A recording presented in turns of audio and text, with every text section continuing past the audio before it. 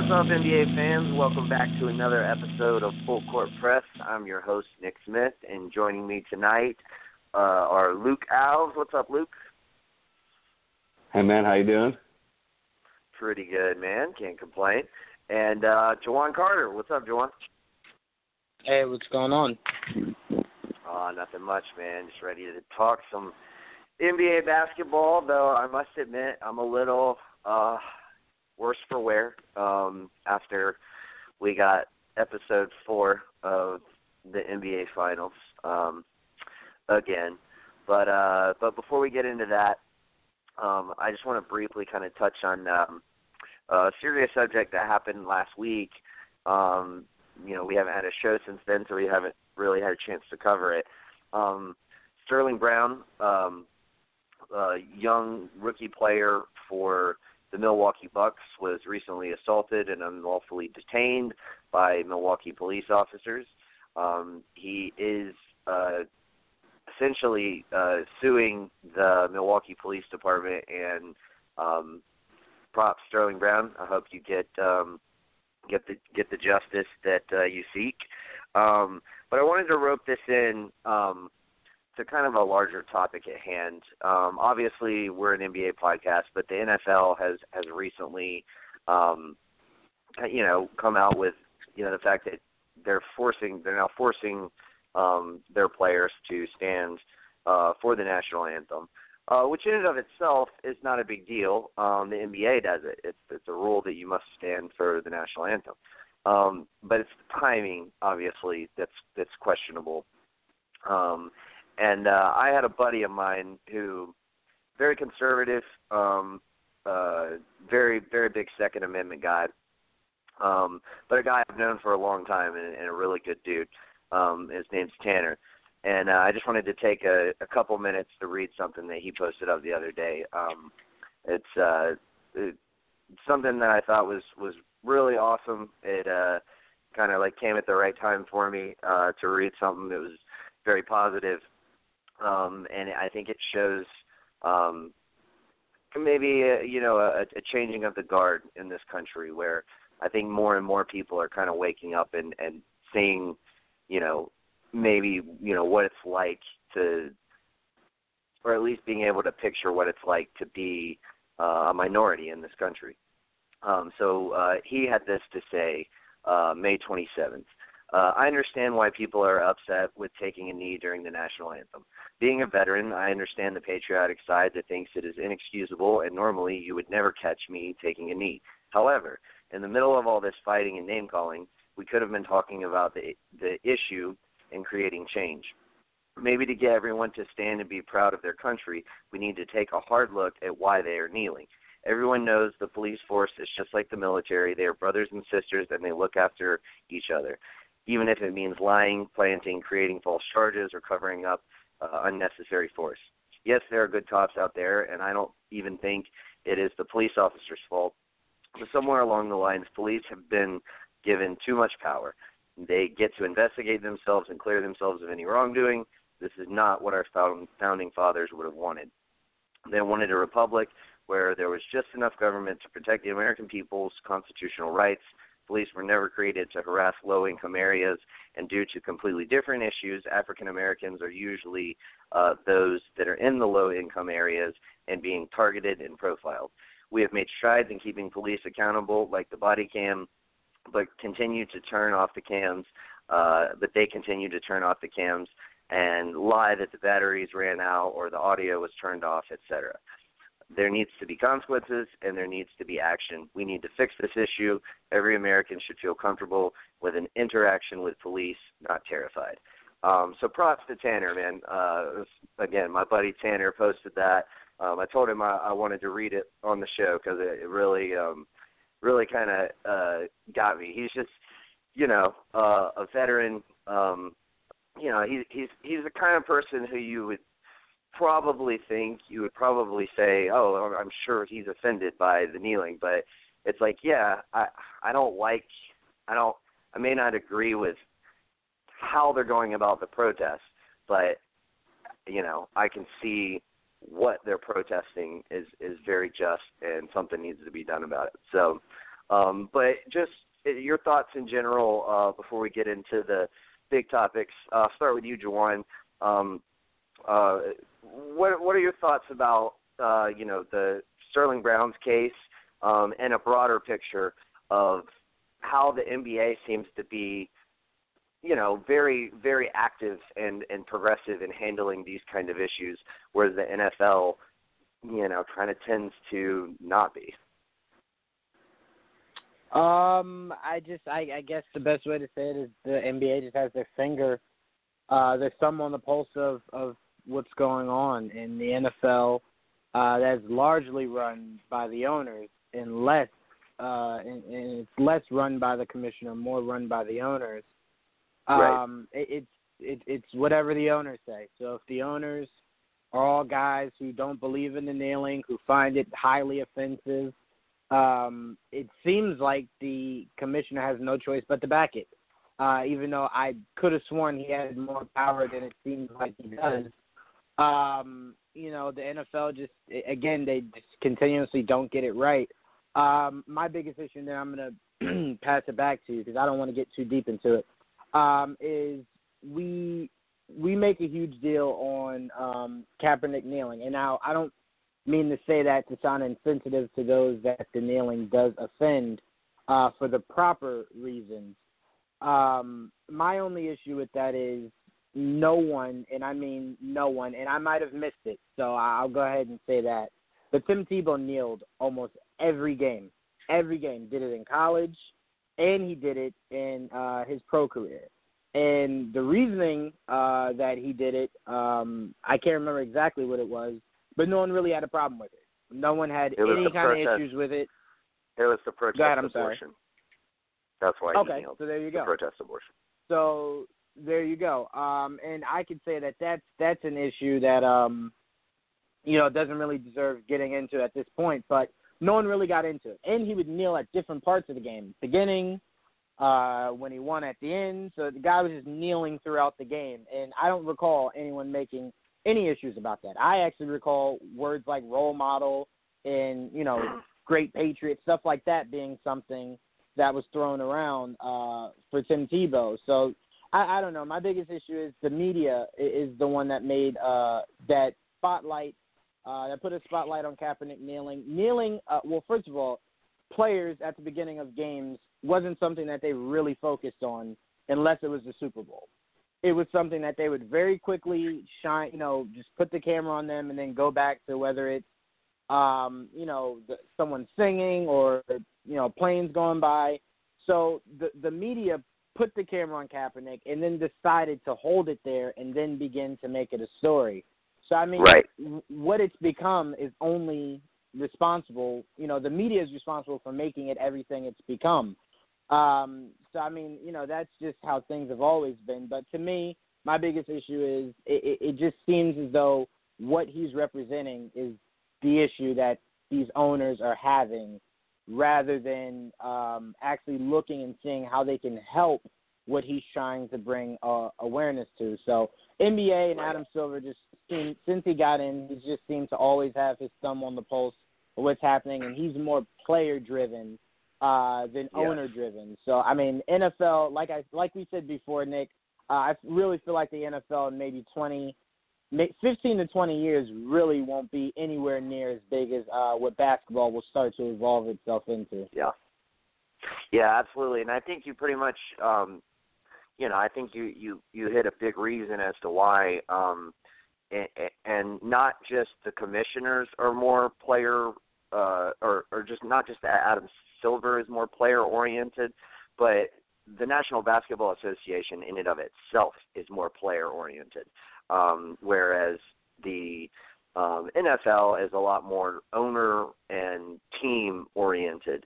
I mean, you see that with the salaries and contract guarantees and the fact that most NFL players don't get big, large guaranteed, sums of money in the form of their contracts unless they're quarterbacks. So, I think the Players Association seems to be a lot more widely respected in the National Basketball Association as opposed to the National Football League. So I think that kind of, has a large play in that as well. Luke, what are your thoughts on, kind of the way the NBA is trending versus the way the NFL is trending, and do you expect to see any changes with, how it's going for the NFL? I mean, I agree completely with Juwan. I mean, you hit it on the head with the whole, like, football. The commissioner has definitely got the owners' backs. I mean, that's who's paying them. And NBA is all about the players. I mean, you have all these big names. They always are very quick to action, to call to anything that just needs to be brought up. And I've been telling all my friends, I mean, you gave them a good 15 years. The way NFL has been going and the numbers of the NBA have going, NFL is trickling down. They are not helping themselves at all. They keep on digging a bigger and bigger hole. Everything with NFL just all pile on top of each other. They've dug such a big hole. I don't see it. And NBA, I mean, NBA is doing great. I mean, you got to look at it too. The biggest stars in the NBA, you've never really seen them in the media. Nothing bad, nothing happening with the NBA. MLB, you have your steroids and PEDs. So it's like NBA is the only one that's been doing really good. Players are getting paid right now. We're not good. I say, I mean, it's been a while. I mean, I'm young too, but I think NBA is heading into a golden age, and it's going to definitely surpass the NFL. I mean, the numbers this year for viewership of the playoffs have been out of this world. So it's sad what the NFL is doing. I mean, they've had so many chances to get it right, you think, and they just keep on getting it wrong. And it's just like everything else. But, yeah, NBA is definitely, it's like you guys said, NBA's definitely got their players' backs, and you can tell. Yeah, well, absolutely. Go ahead, Juan. Oh, no, I'm sorry. I was just going to say, to what Luke is saying, the reason why I said 15 to 20 is I feel as though the owners would, let's say 5-10 years in, NBA just starts to crush the NFL as far as ratings. I think the owners would then call for the removal of Goodell. So I think they would switch. They would get a new commissioner to see if that would be something that could improve the numbers. Like, I feel as though the NFL in about 10 to 15 years will try to get very creative as far as how to grow their fan base, what new creative things they can think of. And I think one of them will be soon they'll have to get rid of Goodell. Like, he'll just have to go. And then I feel as though whoever comes in would buy the NFL at least another 5, maybe 10 years of good grace. And then if they can't overcome the NBA at that point, then they're on their way out. They're completely on their way out. But I think 15 to 20 years is, I'd say 15, less 20 years. 15 is reasonable enough to think that the NFL can at least hold steady, if not change things to make it more enjoyable for people who have completely shut out NFL in their lives because of what happened. But I think 15 is reasonable because I think they will get desperate enough to fire Goodell and try to do something new and inventive with the new commissioner to try to buy back the good grace. Yeah, and the numbers are still heavily in NFL's favor. Like, the gap has been bridged by a large margin, but there's still a very, very large margin in between. I mean, football is still by far the most popular sport in America. They should think fantasy. Fantasy save football a lot of numbers. That's the whole reason I watch football. My fantasy team. Yeah, absolutely. That goes a long way. And I think also one other thing that you have to look into is the fact that out of the 3 major sports in the U.S., those being basketball, football, and baseball, football is by far the most dangerous to players' health. So I think that will eventually have an impact on the sport of football as well, like going forward. It's just kind of undeniable. There's been too many studies that have come out that have, kind of proven long-term brain damage from all these different players. And, I think that's something that is always kind of in the background. That's always going to be a problem for them. That's not a PR problem. That's a sport problem, So that's always going to be there. Whereas basketball, I mean, yeah, you can roll your ankle or, if you're in really bad shape, like a Brandon Roy or something, you can have like a knee that just won't allow you to play the game. Oh, but, man, you're going to say that. You're not getting. Sorry, man, but that's true. I love man. He Brandon Roy. Oh, dude, I know, he I was love great. Brandon Roy. I did too. He was great. I love him too. But what y'all know what I'm saying. Like, essentially, you're not getting hit in the head time after time after time. So it's a big difference. But Joel is joining us now. Joel Jimenez, what's up, dude? What is good, my brother? I'm good. How are you? Very, very well. So what are your thoughts, man? NFL versus NBA, as far as, the two trajectories of their respective leagues. And we kind of started this off with mentioning, Sterling Brown, a player for the Milwaukee Bucks, being unlawfully detained and assaulted by the Milwaukee police officers. So if you have anything to add there, feel free. I mean, you guys nailed a lot of it.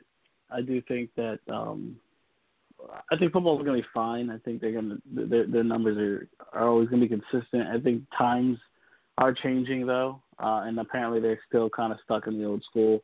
Basketball has definitely been more progressive in that way. They've always kind of been in that regard. But it is kind of sad about what happened with the whole rule about the kneeling thing, and I don't get the whole idea behind that. It's a mess. It's a protest that got just completely changed, like turned on its head, and it irks me because it's like people just don't get it, and there's so many things came out of that, and it's like you can't. I mean, it's pointless almost, but in the end, people still want to watch football. They'll say they're not going to watch this, they're not going to support that, but in the end, like Luke was saying, fantasy is king, bro. Like, everybody plays fantasy, and it's fun. Fantasy is a fun thing to do. Like, I watch more football now than I think I ever have because of fantasy. I don't really care who's kneeling, who's not kneeling, and he's not doing it out of disrespect. So that's really all that matters to me, because I remember the first time he did it, and he was sitting. Initially it was sitting, and I did take offense to that. But after I heard what's going on, and then he eventually changed it to kneeling, I was like, okay, I get it. I understand what he's trying to say. I'll let it go. It's whatever. I don't really care. And for me, kneeling has never been a bad thing. I don't know when that became a bad thing to kneel. Right. But it is what it is. Everyone took it their own way. And like what Juwan was saying, that Tebow used to kneel all the time. I don't remember when he was kneeling, but he did kneel a lot. That was kind of his thing. But I think in time the NBA will probably surpass the NFL, only because of the fact that it's not just an American sport. Like, it's American football for a reason. And the NBA is global, man. Like, I wish they'd show those like tournaments, those cup tournaments for like different continents. Like, I would love to see those like on national television more often. Even though I know the time zone's a little wacky, but it'd be really cool to watch that. It's second to me in the world. For me at least, because after soccer, there are more people know basketball players. China is one of the biggest countries in the world. They love basketball in China. They're big. Basketball's big in Europe. It's big in South America, and of course, it's big here. And to me, NBA is currently probably second in the U.S., but that's only for now. They've risen through the ranks. They are becoming the most popular sport, and I think it's just a matter of time before it eventually overtakes it. Because football, and it also comes down to injuries. Like, a lot of people don't want to play, like, take their kids and have them play football because they have short career spans, and the whole thing with the CTEs and all that extra shit. So, yeah, NBA is definitely on the rise, in my opinion. Yeah, I mean, and that's a great point that you bring, that it is a global sport, because, I mean, football certainly is not that. I mean, it is pretty much quintessentially a North American sport. Right. And pretty much nowhere else. So, like, yeah, I mean, that's a very good point. I mean, basketball is something that's obviously, popular here, popular in Europe, popular in China, and it's gaining more popularity, in various different areas. I mean, essentially, it was the popularity of the game and it spreading out, which is the whole reason why Joel Embiid is an NBA player today, Yeah. It was like just that camp that, was it Bob Mute was putting on? where he discovered him, I think. Yeah. Mbah a Moute, yeah, and so, like, you know, that's just, all of that has to do with the popularity of the sport, and, like, yeah, it's gonna keep going. And you know what? It's fucking awesome because it's my favorite sport. So. Yeah, me too. I love it. Like I've had so many arguments about that because like, oh, NBA. I don't think he's not a basketball guy, but I'm like, bro, it's not already the most popular sport. One of the most popular sports. It's higher than baseball because it's like I was trying to find you that it's not more popular than baseball. I'm like, yes, it is. It's way more popular than baseball. It's crazy. Yeah, it's definitely higher than baseball now. But anyway, very, very good discussion. But let's move on. We got a lot of stuff to cover. First things first, let's get into Game 7, Cleveland, Boston. Pretty much LeBron took over. And as I recall, I think Green actually showed up and played well in the absence of Kevin Love, and they had a few other guys who hit timely shots. I think JR hit a few big shots. Korver hit a big one down the stretch. He basically got just enough out of each of those guys to be able to close it out. And unfortunately for Boston, they looked like a young team. Like I don't want to say they looked like they weren't ready for the moment, but they definitely looked like the kind of team where it was like, man, you need a guy. You're really missing Kyrie Irving right now. Rozier struggled heavily. I think he was 0 for 10 from 3 or 0 for 9, somewhere in that range. Struggled, I think he only had 4 points. Yeah. Now our boy Tatum tried. Like, man, that cat is so good. And he certainly tried. But when it all came down to it, they just couldn't score enough. Because defensively they played fine. I mean, they played LeBron as well as you can play LeBron. They Jeff Green had a good game, but nobody went off. I think he was the second leading scorer with 16 or something. But nobody went off crazy. They just couldn't score enough points. But Luke, I want to start with you on this one. My condolences, sir. But y'all do have a bright future. But what were your thoughts on Game 7?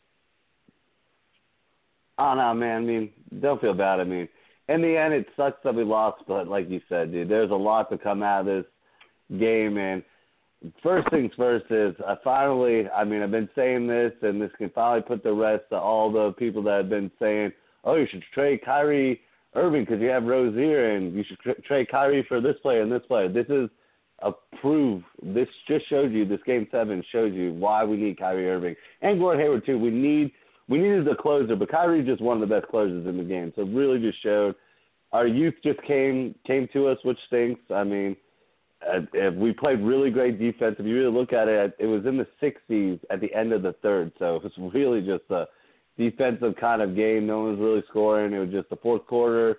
You saw the youth just came out in them. They kept on trying to shoot a bunch of threes and missing instead of trying to go to the basket.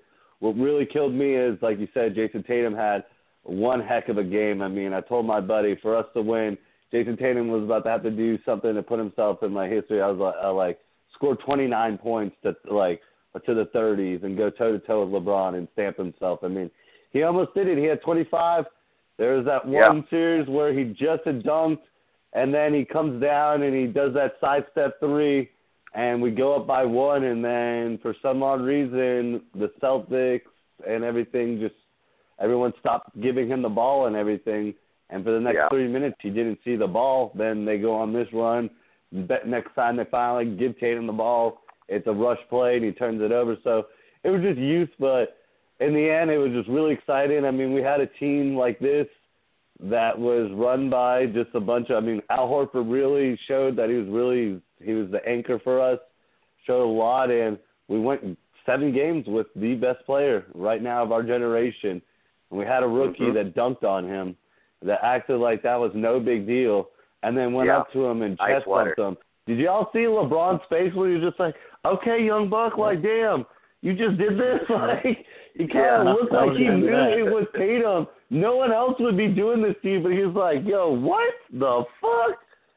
But, yeah, dude, I mean, in the end, I'm excited. I hope the Celtics, we can retain everyone, re-sign Baines and Smart. Let's just keep the team pat, and let's see what we got next year because I'm not really worried about any team.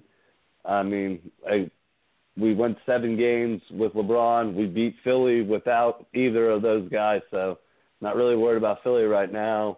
Milwaukee, we beat them too, and those are the 3 teams in the East in my mind of the future. So we handled all them without Kyrie and Hayward. So I'd throw in the Pacers in that mix, but yeah, like those are the 3 teams with superstars, you know. And of course we're omitting Cleveland because we all expect for LeBron to find a new destination wherever that may be. Oh no, I was including. No, I think LeBron's staying. That's what also I want to say too. In winning this, going to the finals, why would you leave? Like, I mean, even if you lose, you have the 8th pick. Let's see what you can do. But no team has proved to you anything in the East that they can beat you. And currently, any team that you have, like, and these players that you have on this team can get you to the finals. So why leave? Why get that scrutiny? So you can win a championship. I know. Let's see what you can do. I think he'll wait until the very end if he does.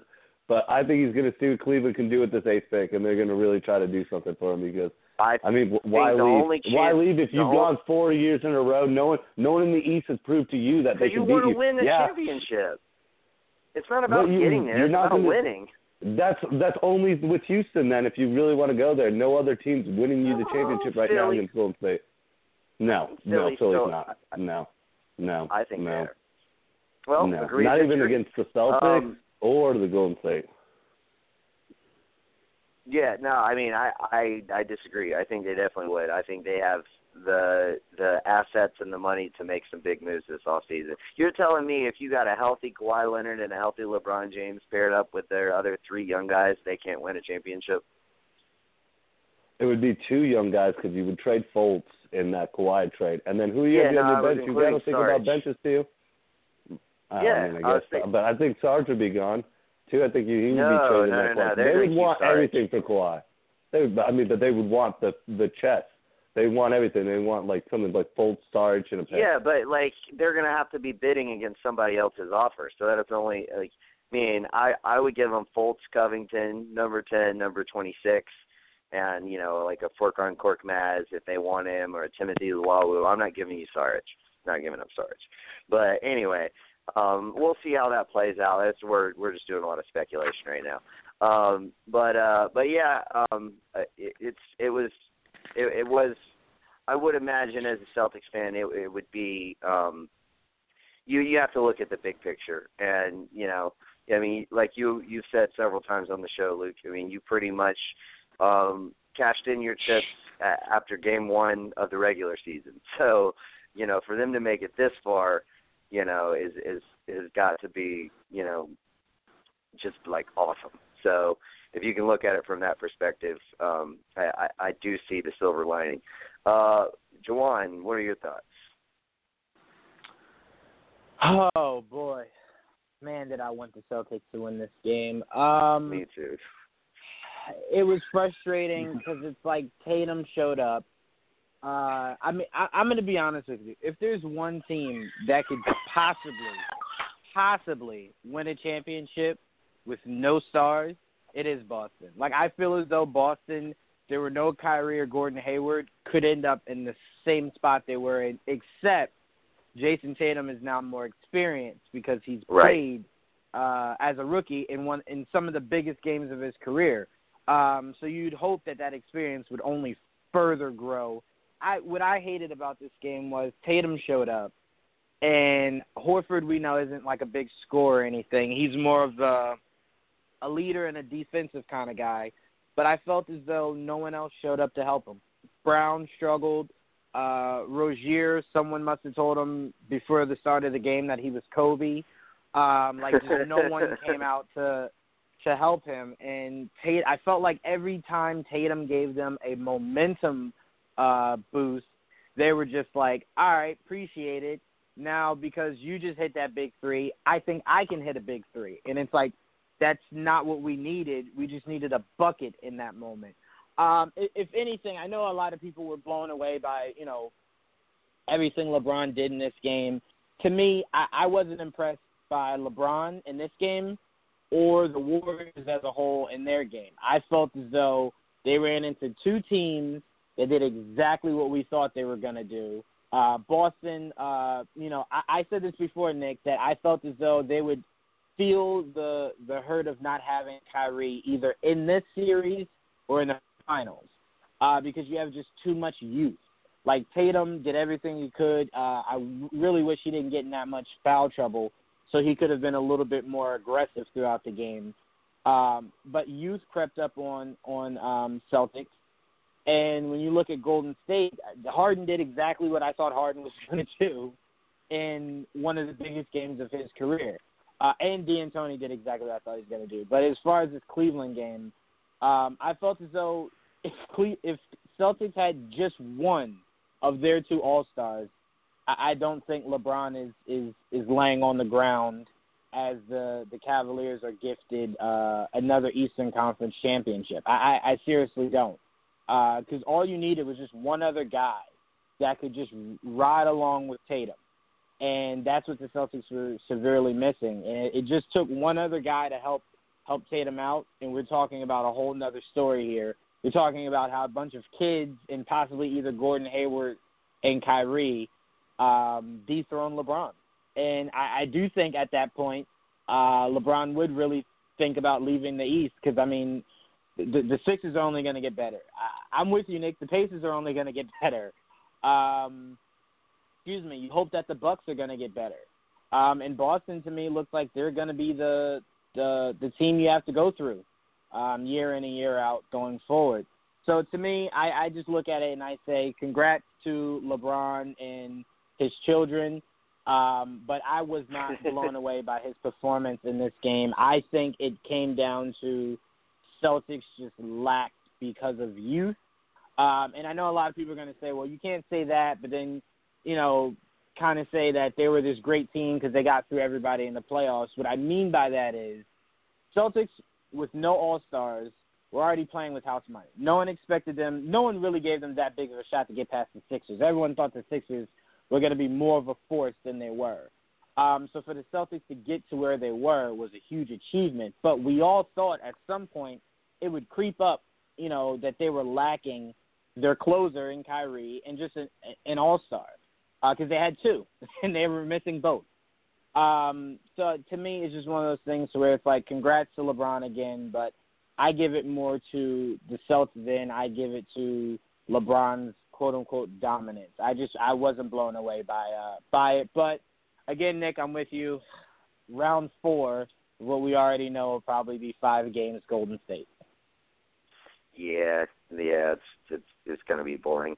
But no, weirdly enough, I kind of agree with you. Like, I wasn't, and I'll say it like this way, like, I was very impressed with LeBron's play throughout the playoffs and the fact that he was able to get this team to the finals. Like, that in and of itself is impressive.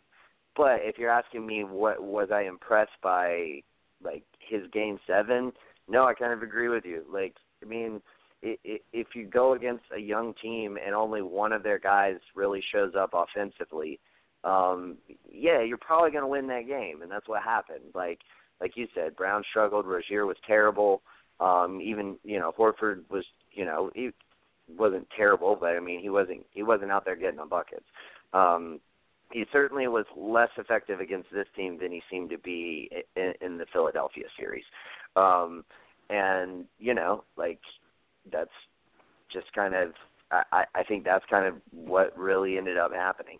The Cavaliers were able to ollie past the Celtics, essentially. They just wore them out, and then youth got in the way, and they were able to power through. And, on the back of LeBron James, of course. But Joel, your thoughts on Game 7, Cleveland, Boston? I agree with most of what was said. I was impressed with LeBron because he did play the whole game. He didn't have Kevin Love. All they needed was Jeff Green to have Jeff Green to have a good game, and he did. And they did it. They did it. They came through when a lot of people didn't count them out. A lot of people did not expect them to win. They started out as the underdog because of how they dominated Toronto, but it is Toronto, and they're, as you know, they don't know what it is to get past LeBron at all. And then you have Boston, they're the better team between Cleveland. They're the better coach team. They bring with more energy. But at the end of the day, it was their youth that got away from them. And in the moment probably got too big, and they just choked. I mean, there were so many missed opportunities at the end of that game by especially the backcourt. Marcus Smart, I saw Marcus Smart go up and get a offensive rebound, and I think he tossed it over, and they got to go for a three, and another miss, and I just saw another miss. Yeah. I'm like, wow, they're falling apart as I watch it. And LeBron came through in the clutch, and he's like, I got to put this away, and he kind of did. After that chest bump, he got big. But after that, you pissed off the monster because after that, he just took over. It was like Boston didn't have a chance after that chest bump. They got real cocky. But it is what it is. And I'm not upset that Boston did not make it because I'm not a Boston fan. They're a rival of ours, so I'm not going to be not to hate on them. I'm not a Boston fan, so it's not for me. It's not a big deal. I would have been okay if they made it through because for me, I'm kind of bored with this whole fucking Cleveland Golden State thing. So in that regard, I would have been okay with it. But at the same time, I wasn't upset by it either. But that team is good. I mean, you could be upset about it, but that team didn't have two of their best players either. That team was good for the next couple of years. They made it to the Game 7 of the Eastern Conference Finals when a lot of people did not expect them to get nowhere near that far, especially after Gordon Hayward went down. We thought they'd maybe get it to I thought at least they would probably get to the second round, but that's it. That's kind of where it was it for me because they did go Game 7. They went 7 games with Milwaukee, who gave them a better fight than fucking who put it? Who they put? The Sixers. It was the Sixers. The Sixers, right? Sixers kind of fell flat too. The Sixers kind of fell flat. They didn't live up to their own expectations. But Boston's just they're the best coach team in probably the league, aside from maybe the Spurs. They do a lot with what they got. It's unfortunate for them. And when it came down to clutch time, they just could not close it. Whereas LeBron, who's been here fucking 7-8 times now, he could. Right. Yeah, I mean that's pretty much it in a nutshell. Experience usually wins out in scenarios like this, and that was the case. But yeah, like we all said, Boston's got a bright future. And I will say this: I'm glad that you mentioned that LeBron did play all 48 minutes because I had forgotten that, and that is fucking impressive. Like, shout out to LeBron for playing the whole fucking game, because that is wildly impressive. And the guy, averages for playoffs, Game 7s, averages about 35 points a game. That's what he got. He got 35 points. So I mean, he pretty much he did his part. I feel like honestly, that's part of the reason why maybe I'm not as impressed with it. Is just like we've seen it. Like you get numb to it, unfortunately. You come to expect what it. Else like, is new? Yeah, it was gonna take him dropping like 50 for me to be like, what? Like to really be surprised, But yeah, I mean, props. I mean, LeBron is probably, I would argue, probably the best Game 7 guy ever. Like, I mean, he just shows up in Game 7s. Like, it's ridiculous. And to think, like, people still hang on to this notion that he's not clutch. It's just laughable. It's really funny. It's changed. He started off, he wasn't clutch, but now right. He's a different man. But for the past 7 years, he's been clutch as hell. The most clutch player, maybe short of Kevin Durant. Yeah. Like Kevin Durant's pretty fucking clutch too. But phenomenal. So with that in mind, I wanted to talk about, there's been a lot of GOAT talk going around. Some people have said, LeBron leading this team to the finals, that's enough for it's basically the people who already had said he was the GOAT are using that as the example to, like, you know, prop him up a little bit further, you know. And then, you know, there's you know, people saying if he beats the Warriors with this team, like, then he's the GOAT. And, you know, I mean, it'd be hard to argue at that point. If you beat the Warriors with this Cleveland team, like, I mean, even I would probably have to, like, hand in my library card and just be like, sorry. I'm knocking on that door. Yeah.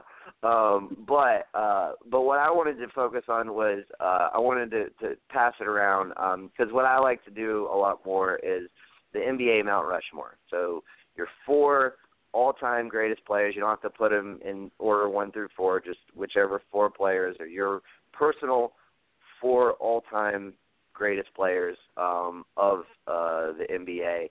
I'm going to kick it to you first, Joel. Best 4. You said 4? Mm-hmm. Yeah, Mount Rushmore. Fuck, that's hard. You want me to send it to Juwan or Luke first? Give you time to think. I think I could do it. It's just that. All right. Well, all right. Let me do it real quick. All right. So off the top of my head, I'm gonna say Jordan. Yeah. Okay, Jordan has to be up there. I would say Magic. I would say Kobe, LeBron. I think I'm gonna stick with that. Maybe it could be. I mean, it's so hard. It's more than 4. Yeah. But, no. I mean if I had any to number pick 4, any arbitrary number that you pick, there's gonna be like a cutoff. You know, where it's just like you know. That's where tough. You're like, man, I really want to put Tim Duncan on there, but I can only pick 4, right. You know, like or so, Kareem, or Wilt, yeah, or yeah, Russell. absolutely. I mean, so many. Yeah, there really are. No, I'm down with that list. I like that one. Juwan, who you got as your Mount Rushmore NBA? I'm going Kyrie, Kobe. Kyrie. Yeah, no, that's what I was gonna lead with. Melo. No, it would be no. Get it right though. It would be yeah, Kyrie, Melo, KP6, and you're missing one there. For now. and right, Jason Tatum. Yeah, no, there you go. He's getting there. The Celtics starting 5. Should have been there. No, I'm gonna go Michael Jordan, Shaq, Olajuwon, Shaq. That's a good one. and who am I putting as my last one? You know what? I'm gonna go. You haven't said LeBron. I'm gonna go. LeBron's not it. He doesn't like Still, LeBron. though, Real got to recognize only when they Real, play though. Toronto does he like LeBron. Wait. Hold on. This is no diss. You said 4. LeBron's in my top 5. He's just not in my top 4. I look at Tim Duncan as being the greatest power forward of all time. I look at Olajuwon as being one of the most unstoppable forces. Shaq literally was an unstoppable force. And then Michael Jordan. I mean, it's not like I picked Tony Parker over LeBron. I think those are pretty 4 good names to throw out there. I think what they brought to the game and how they were just almost just unstoppable. I think LeBron has now grown into his complete game. I think you could say Shaq from the rip was almost unstoppable. Olajuwon had one of the greatest moves of all time. And Tim Duncan, just for everything Tim Duncan was, a team player, a leader, just everything that Tim Duncan was. I agree with you, Joel, on Kareem. Kareem makes my top 10. I just think that Olajuwon shake was just like, you could be the greatest defender of all time, but, like, there was no way you were stopping that shake. I mean, Shaq didn't win a title because he couldn't stop that shake. So, I don't young know. Shaq. That's young Shaq. Yeah, I agree. Young Shaq. Even though I don't think any Shaq would have been able to stop that shake. No Shaq could stop that. Olajuwon couldn't stop Shaq either. So. That's very true. true. I feel you. That's very true. But that's no disrespect to LeBron. Indeed. Luke, who you got? Oh, mine's easy, and I had it like 2 seconds. So it's Bill Russell, Larry Bird, John Havlicek, and Paul Pierce. So that's my 4. I mean, y'all can say what you want. I'm going to take my 4. It's whatever. I'll boot out John Havlicek after one more year with Jason Tatum. I mean, Tatum's going to hop in there very quickly, but for now, just because he's a rookie, for name 6, I'll take the original guy who invented the 6th man of the year, who was the man, John Havlicek. So, yeah, those are my 4, and I had it, like, in a heartbeat. So, yeah. I love how he's dead serious about it, too. I didn't know we could play like that. Come on, Luke. I know. I mean, I'm not picking any Lakers, so there goes Magic, Kareem, or Kobe. I'm not picking LeBron, so there goes LeBron. MJ, I mean, no. Bye, MJ. I mean, so, yeah, no. I'm sticking with my Celtics. Oh God, that's the most homer pick we have ever had on this show. But I love it. Okay, wait, Nick, you know talk what? about hot take. Yeah, right. Hot take.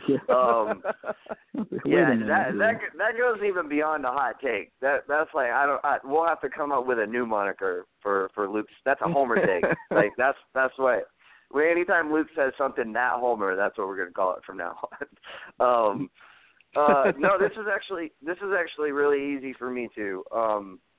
And I honestly, I'll give you my list and then I'll explain. So working backwards, so from most recent to the farthest away players, LeBron James, Michael Jordan, Kareem Abdul-Jabbar, Bill Russell. Those are my Mount Rushmore. And the reason being is because all 4 of those guys owned eras. There was the Bill Russell era.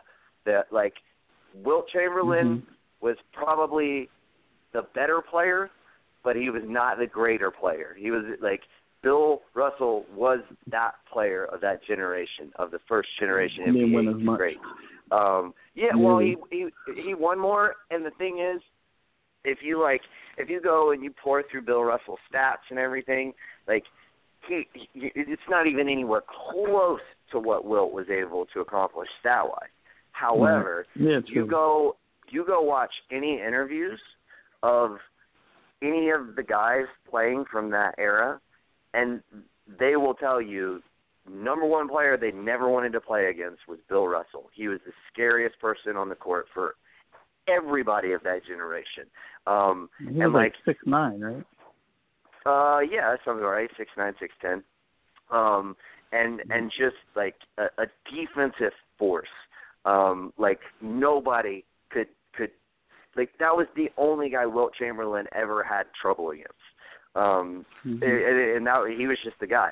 Kareem had the Kareem era. Both started out in Milwaukee, and then he went to L.A. He had a terrific career at UCLA. Never lost a single game in college. I don't think he ever lost a single game in high school either. And was just he was like many people still consider him the greatest basketball player of all time. So he had his era. Michael obviously had his era. I feel like that's kind of self-explanatory. And LeBron is in the midst of his era. Like each of those players had their own era. Whereas like, if you look at the 80s, it was the Magic Bird era.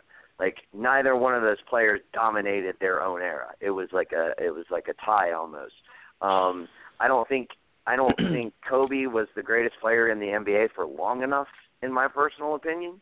Like all those guys that I ran off, they had a decade or close to it of being the greatest player in the league.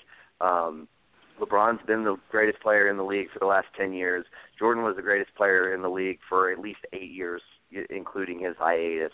Probably more like 10, maybe 11. Somewhere in that range. And then, Kareem was both as Lou Alcindor and Kareem was the league's greatest player for 10 years, and so was Bill Russell. So that's mine. I just pick each of the generational talents down the way, for my Mount Rushmore. So I'm trying to pay homage to the old school guys and hit all the big eras and everything. So that's mine. But yeah, I love doing NBA Mount Rushmore. We'll do it again soon. For other various things. But let's move on. We got Golden State defeating the Rockets. Of course, they did not have Chris Paul in Game 6 or Game 7. And honestly, Game 6 and Game 7 went pretty much the same way. Game 6 was a lot uglier in the finish. But, I mean, both games went into halftime with Houston up, having, shot well, played good defense, and everything else in the first half. And then in both games, they came out and could not hit jack shit in the second. Especially in Game 6, they looked really tired. A little less so in Game 7, but, I feel like it was still somewhat noticeable. And they live by the three, die by the three, and they died hard by the three. I think they missed 27 threes in a row at one point in Game 7, which is an NBA record. That's just ridiculous. But yeah, I was obviously devastated. I picked Houston to win it, and I think had they had Chris Paul healthy, they probably would have won it. But I'm going to go to you first, Juwan, because I think both of us said at the beginning of the season we didn't trust the Rockets because we didn't trust Chris Paul to stay healthy. And even though it was only 2 games, those were the deciding 2 games. And unfortunately, Chris Paul's health has essentially caused his team a chance to play for the NBA title yet again. Your thoughts, Juwan? See, excuse me. After kind of like going back over it, I wouldn't even say that. Main reason I say that is because if you watch that Game 7 over again, Houston was up by a lot. And then for some odd reason, Mike D'Antoni was like, you know what? We've gotten this league by being aggressive, going to the hoop. James Harden is going to the hoop. I believe Clay had 3 fouls, or I could be wrong, could be mixing the games up, but I thought Clay had 3 fouls. No, he had 3 fouls really, really early, and they quit attacking him. And I was like, why are you not attacking Klay Thompson right now? Right. Yeah. Right. So Mike D'Antoni decided around halftime, I made my career off of shooting threes, not really sticking to defense. I think I like that old me. I want to go back to that. And for some reason, he just told his guys, hey, keep shooting threes. We're going to outshoot them. And it's like, but wait, you were up, I believe, 10 or 15 points. Keep being aggressive. Put your foot on their throat. And I would like to think that if Chris Paul was there, he would have maybe, vetoed that notion and said, no, we're going to be more aggressive and go to the hoop. That was exactly what I was going to say. He definitely would have done that. Because it would have the ball would have been in his hands. The way that team has operated, especially in this series, but seemingly throughout the playoffs, is James Harden gets, the first half light, and then, it maybe even a little bit in the third quarter, but down the stretch, fourth quarter is Chris Paul's, and really even usually a lot of the third quarter. And God, they just missed that so much in these last 2 games because both of them fell apart in the second half. Yeah, the way I looked at it is they had a chance. And again, this goes back to when I told you guys, I felt as though LeBron was the MVP of this year over Harden. And again, I still think they should wait to vote till after the playoffs and the finals. That should matter because James Harden, when asked to be an MVP, could not step up to the plate even after having a 10 to 15-point lead. The Warriors were on the ropes. They were on the ropes. You were looking at Durant, Curry, and Clay, and you were saying, man, why shouting at each other and shit. Yeah, because the biggest thing I was going to bring up if Houston had won was I really feel as though Golden State is quite like Cleveland, to where they are the ultimate opportunist. And by that I mean, look at Golden State's run. Some of the biggest teams that they've played have always either had an injury to the opposing team's best player, like they didn't have them throughout the series, or they went down early in the series, And Golden State, I believe, has never had to face a fully healthy threat. And when you thought that the Rockets could be it, Chris Paul goes down. And the first time that they played a team fully healthy, you saw that the Rockets took them 7 games. And it looked as though they could beat them. So to me, it was like when you needed Harden to step up and give a performance quite to where LeBron gave one, and LeBron was missing his best player also. And you needed Harden to kind of just be that MVP guy. He could not do it. And that's why I told you guys, I felt as though Harden did not – if you look at his season, I felt as though it was a mirror of last season. Just a mirror of last season, just showing how dominant of a scorer he is, of a guy that can go to the rack. He can put up great numbers. That's exactly what he did this year that he did last year. I felt as though the only reason we felt as though he should have it is because we knew we should have gave it to him last year, but we couldn't because Westbrook just did like some incredible Hulk shit. But to me, Harden is not. Yeah, exactly. Excuse me, but to me, Harden is not he's not an MVP because to me, an MVP can't just be regular season. And I know, unfortunately, they don't vote for postseason, but they should, especially after seeing what LeBron did and then what Harden did. But just to sum things up, congrats to the Warriors. But again, the media, and it starts with us, needs to start shining a light on the fact that Golden State can't be called this dominant franchise because if you look at what they had to have gone through, it is almost the equivalent of the cakewalk they've claimed LeBron has gone through in the East. Absolutely. Because every time Golden State has had to go up against a juggernaut, some reason, I don't know if Golden State has like voodoo dolls or what, but the opposing team is always missing either a key player, or their star player. Right, just one player that would completely change things. Always. And I think that needs to start being brought up more because that's where you need to grade what they're doing. And I feel as though they've had just as much of a cakewalk as LeBron, if not almost an easier one than LeBron has. Yeah, no, I mean, I do think you're right about that. I will disagree with you about Harden. I mean, Harden actually played very well in Game 6 and 7. They just went cold in the second half in both of those games. I think part of it was being tired. Part of it was being, obviously not having Chris Paul, which also, leads them to be tired. I was happy to see him insert Joe Johnson a little earlier into Game 7, but I mean he was really virtually ineffective. But just to give some of those guys rest. By the way, I got to give a shout out to Eric Gordon. Eric Gordon certainly stepped up. Yeah, dude. Like he kind of reminded everybody why he won Sixth Man of the Year last year, and like he was definitely a guy that stepped up and did his part. I thought James was fine. I mean, he limited how many of those stupid fucking step back threes that he was bricking all throughout Game 5. I mean, he missed like 10 in a row in Game 5. It was driving me crazy. But I mean, he limited those. He made a few threes in this Game 7. I think he made 3 or 4. And I mean, I thought he did fine. I just thought, like, going down the stretch of the game, I think you're right, Juwan. They stopped attacking the rim. They started settling for all their outside threes, which is fine if they're falling. But if they're not, man, you got to get to the bucket. You got to make shit happen. Yeah. And they weren't able to adjust in that regard.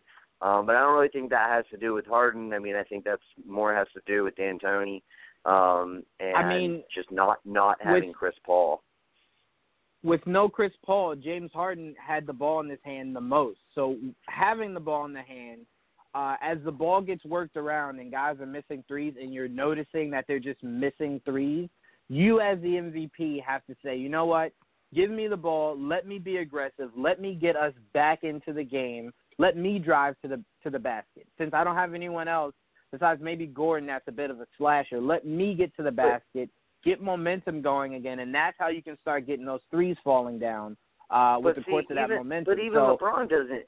Even LeBron doesn't really do that. I mean, he never stops passing it to his guys.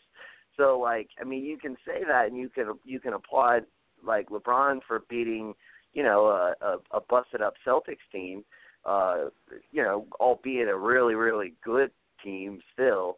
But, I think you're kind of, I don't know. I don't see it the same way as far as that is concerned. I don't think James Harden is a closer. I'll give you that. I think that's why they got Chris Paul. 'Cause Chris Paul is the closer. But I don't buy into the argument that, because he struggled against and struggled is used. I would even say in Game 6 and 7 he didn't really struggle. The games that he struggled in were 4 and 5, and they won those fucking games because Chris Paul was a badass. And even when I say struggled, he just kind of he would struggle down the stretch from time to time. But I don't think that means you can't win a regular season MVP. Now, if you want to, say, well, it should be including the playoffs, that's fine. That's a different story. But I still think he's very deserving of the MVP award. But it obviously hurt not having Chris Paul. I will say this though, their defense, they had Golden State flustered for way more than I've seen any team since OKC. And I guess Cleveland, when they won it all. But I mean, specifically in the Western Conference, since Golden State's been on this run, the only team that's been able to play them that closely is OKC. And this team certainly looks like Daryl Morey did his job putting together a squad of guys to compete against them. But Joel, what are your thoughts? Well, I was disappointed. Now, this one disappointed me more than anything because I really liked the Rockets coming in, and I thought if anybody had a chance against them, it would be the Rockets because they have the shooter's touch. As long as they get hot at any point, they can possibly have a chance against the Warriors. And that's what I said earlier, during the playoffs. I was like, they can stay within the rhythm and not take stupid shots, they might be able to get away with it. But there were, especially in that last game, where they were up 15. They were doing really well. The Warriors are not playing well at all that first half. And the Warriors did what the Warriors did. Everyone expected the Warriors to come back in the third quarter because that's just what they do. Right. And they kept it semi-close. They didn't get completely busted out of the park in that third quarter. But there were some terrible shots. I understand James. I understand what he was trying to do, but there was times he was shooting threes looking for a foul. And you got to shoot the three that you look to actually hit the three, not look for the foul. Don't get me wrong. There were times he actually did get hit. The refs were smoking some shit that game. There were some calls. Yeah. There was this complete I don't even it was crazy. I forgot what play it was. I think it was Bell and Jordan Bell. He did this walking the screen. It was ridiculous. He was pushing him back with his back. How can you do that? How is that not a call? Yeah, and they called it on Ariza. I think is that the one you're talking about? They sandwiched Ariza in between. I think we're actually talking about different ones. I'm thinking of the one where the two Golden State Warriors sandwiched Ariza in between the two of them, and they somehow called the foul on Ariza. Remember that? Yeah. No. I do remember. Yeah, it was a comedy of errors for the refs in Game 7. That's for sure. That was ridiculous. But the thing is, they kept going back to the same shots. And look, the Warriors would end up playing, and they ended up using the same plays. I saw Steph in that same corner almost not every, most of the same possessions. He was wide open. You knew every time he shot it, you knew it was going in. I was like, damn it, before it even left his fingers. Yep. And Durant wasn't missing. Durant was not off, especially at the end there. He was you couldn't really do anything. He was just shooting it from wherever the fuck he wanted it, and it was going in. Yeah. So you knew they were going to be able to keep pace. With the Rockets, they had a terrible shooting night. They were clanking. They were bricking hard. Sorry. And it was really bad to the point where they ended up losing this game based more on that than not having Chris Paul. And yes, not having Chris Paul hurt a lot. As you can see, he wasn't there to steady the ship when there was a lot of rocking. And that happened in Game 6 and in Game 7. They just fell apart when they needed not to fall apart, and I felt bad for them. But that's just they're so stubborn. Especially D'Antoni's a stubborn coach. He's very set in his ways, and that's why James Harden could be at fault. But at the same time, that coach is not going to reprimand him because that's kind of what he wants him to do. Because in D'Antoni's eyes, you have you're both a 2-pointer is a low percentage shot, so why not just go for a 3, basically? Because these guys are good shooters, you might have a higher percentage of hitting 3, and for the most part that might work. But when you're completely cold, the way they were, you got to go in more. You got to try to take some more 2s. It's not all about flashing 3s. There's a perimeter game that's kind of lost in this era, and it's kind of sad to watch. And that was for both Golden State and Houston. It was kind of sad to watch that the way that transpired at the end there. So I was disappointed. Unfortunately, go ahead. I'm sorry. Well, I was just gonna say, and like Chris Paul is like the one guy on that team that still takes those shots and makes them at a high clip. Like he's their their best mid-range guy, you know. Because like even Harden, I don't think Harden's any more effective at mid-range than he is shooting 3s. Honestly, like it's about the same percentage. But like Chris Paul is really fucking good at mid-range, and again, that's why I think part of just not having him hurt him. But anyway, you were saying it's really disappointing. Yeah, I was just I was disappointed to watch at the end of the day. I was hoping I hope they could possibly hold on, but it wasn't happening, and we kind of got the exact same finals for the 4th straight year. Yeah. And this is why I was upset about last summer. Because I'm like, this is going to be bullshit. And here we are. But it is what it is. I just hope this series is not a complete bust and they don't get swept. I really don't need this team to get swept. Give us something to watch at the very least in this finals. If that goes, I don't know if it probably won't, but if at least this goes 7, make it interesting. Give us something. I did not expect the Eastern Finals or the Western Finals to go as far as they did. So I applaud them for getting us that far. So there you are. Yeah.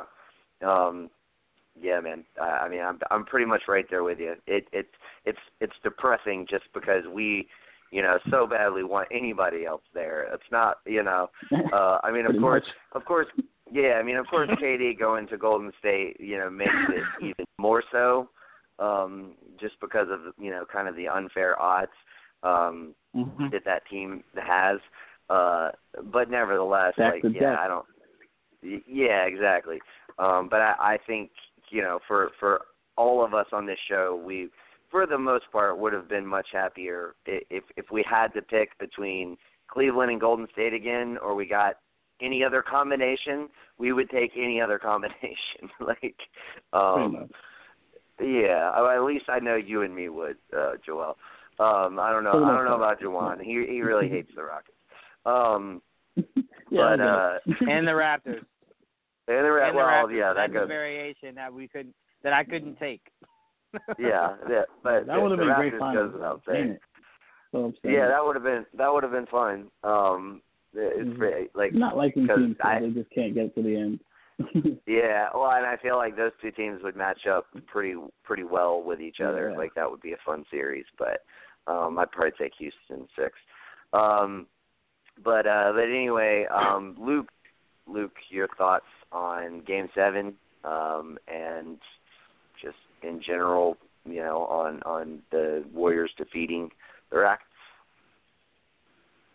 I know. I mean, it's a bummer, the whole Chris Paul injury. I mean, it's what he's been kind of cursed with his whole career, is just injury prone. And, of course, timely manner, it happens at the worst time, especially in Game 5 when he's just pulling his team down the stretch where they need this win and all that, and he gets it for them. It just really stinks. But, I mean, you can't really take, that much blame on James Harden. I feel like all the blame should be on D'Antoni.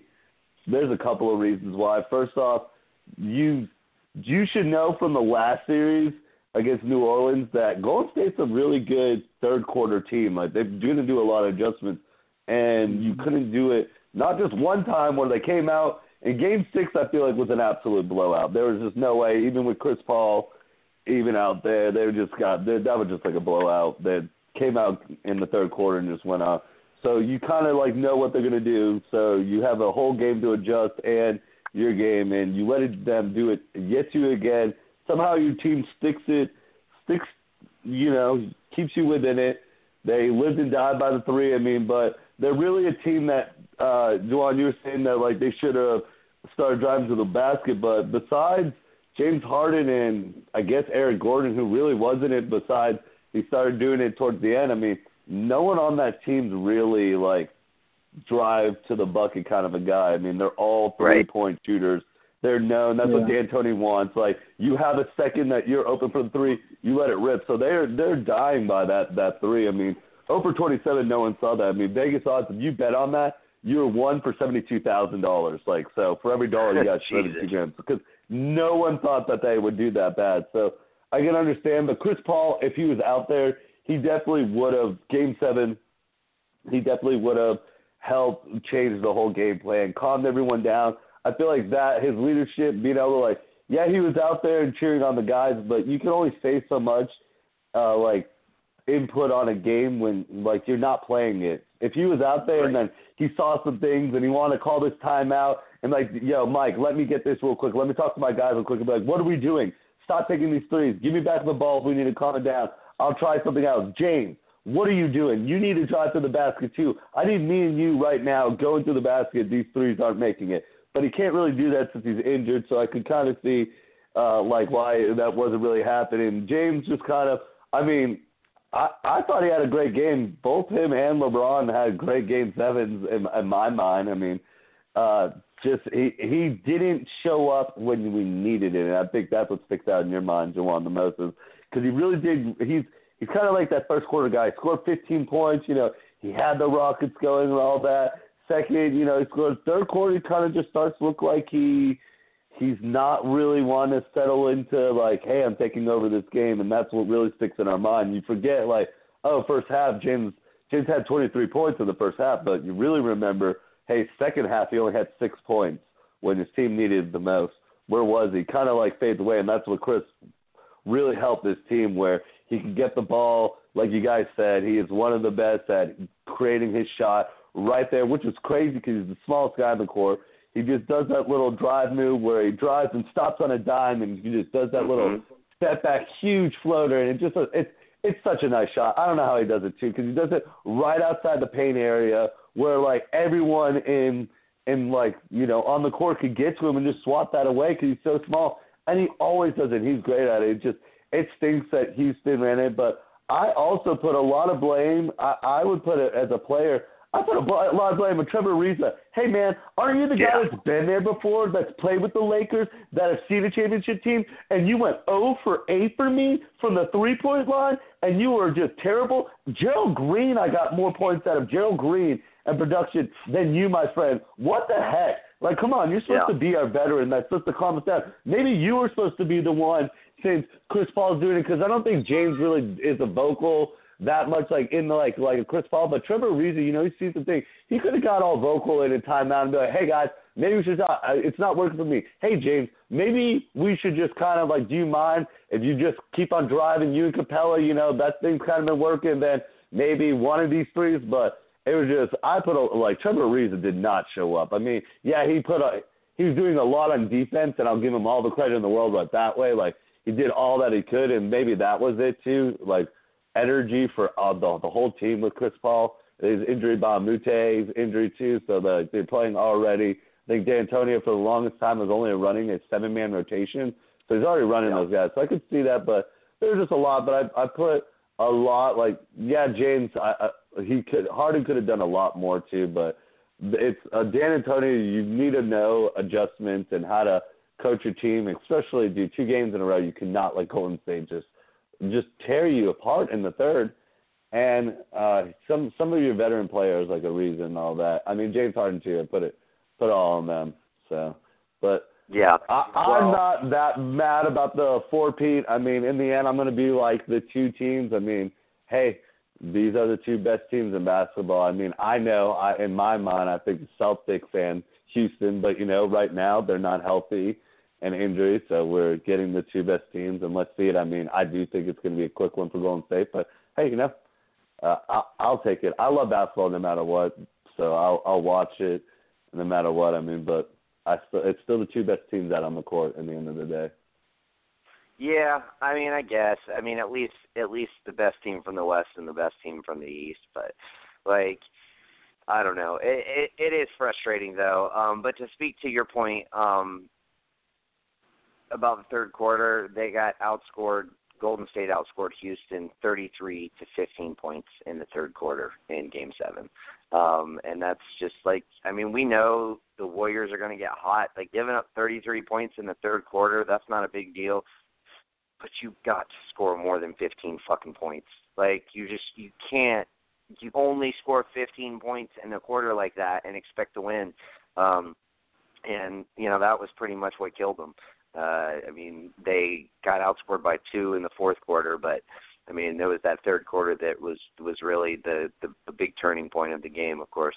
But, yeah, I mean, what are you going to do? It is what it is, but I agree with you, too, on Ariza. Ariza was 0 for 12 from the field, 0 points, 4 personal fouls, 2 turnovers. He had 7 boards, 2 assists, 2 steals. He did play against KD a lot, and I'm sure that takes a lot out of you from the defensive end, but still, like, 0 for 12, 0 for 9 from 3, like, that's really, really bad. And also, I do want to give old Klay Thompson a shout out, not for Game 7 as much. I mean, he played just fine in Game 7, but Game 6, man, Klay Thompson gets up for those Game 6s. He was terrific in Game 6 and really kind of spearheaded that run that just put that game out of contention for the Warriors. He was lights out. He was terrific. So props to Klay. I still think Klay is my favorite Golden State Warriors player. So I like to give him props whenever I can. But yeah, that's the way the cornbread crumbles. So, you know, that's just the way it is. Dick. Yeah. 2 things really quick. 1, Joel had to go. So yeah, I wanted to throw that out before. Oh, okay, got you. 2, I did want to say to you guys, especially off of what Luke just said, I wanted to wait till you were finished, Nick. I did make it seem like I was putting like all of the blame on James Harden. You're absolutely correct. Nick, you're also correct that because of my lack of belief in him in the playoffs shouldn't take away from a regular season award. I agree with that.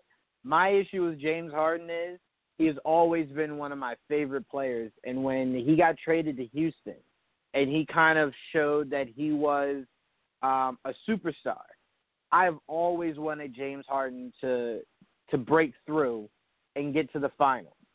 And the reason why I sound like I'm so hard on him is every year when I feel like James Harden could possibly do it, whether it was when he was with Thunder and I thought that he was going to be the launching point to them possibly beating LeBron, up until now, he just always found a way to let me down, whether it was fatigue, whether it was just him not showing up, whether it was just him just, whatever.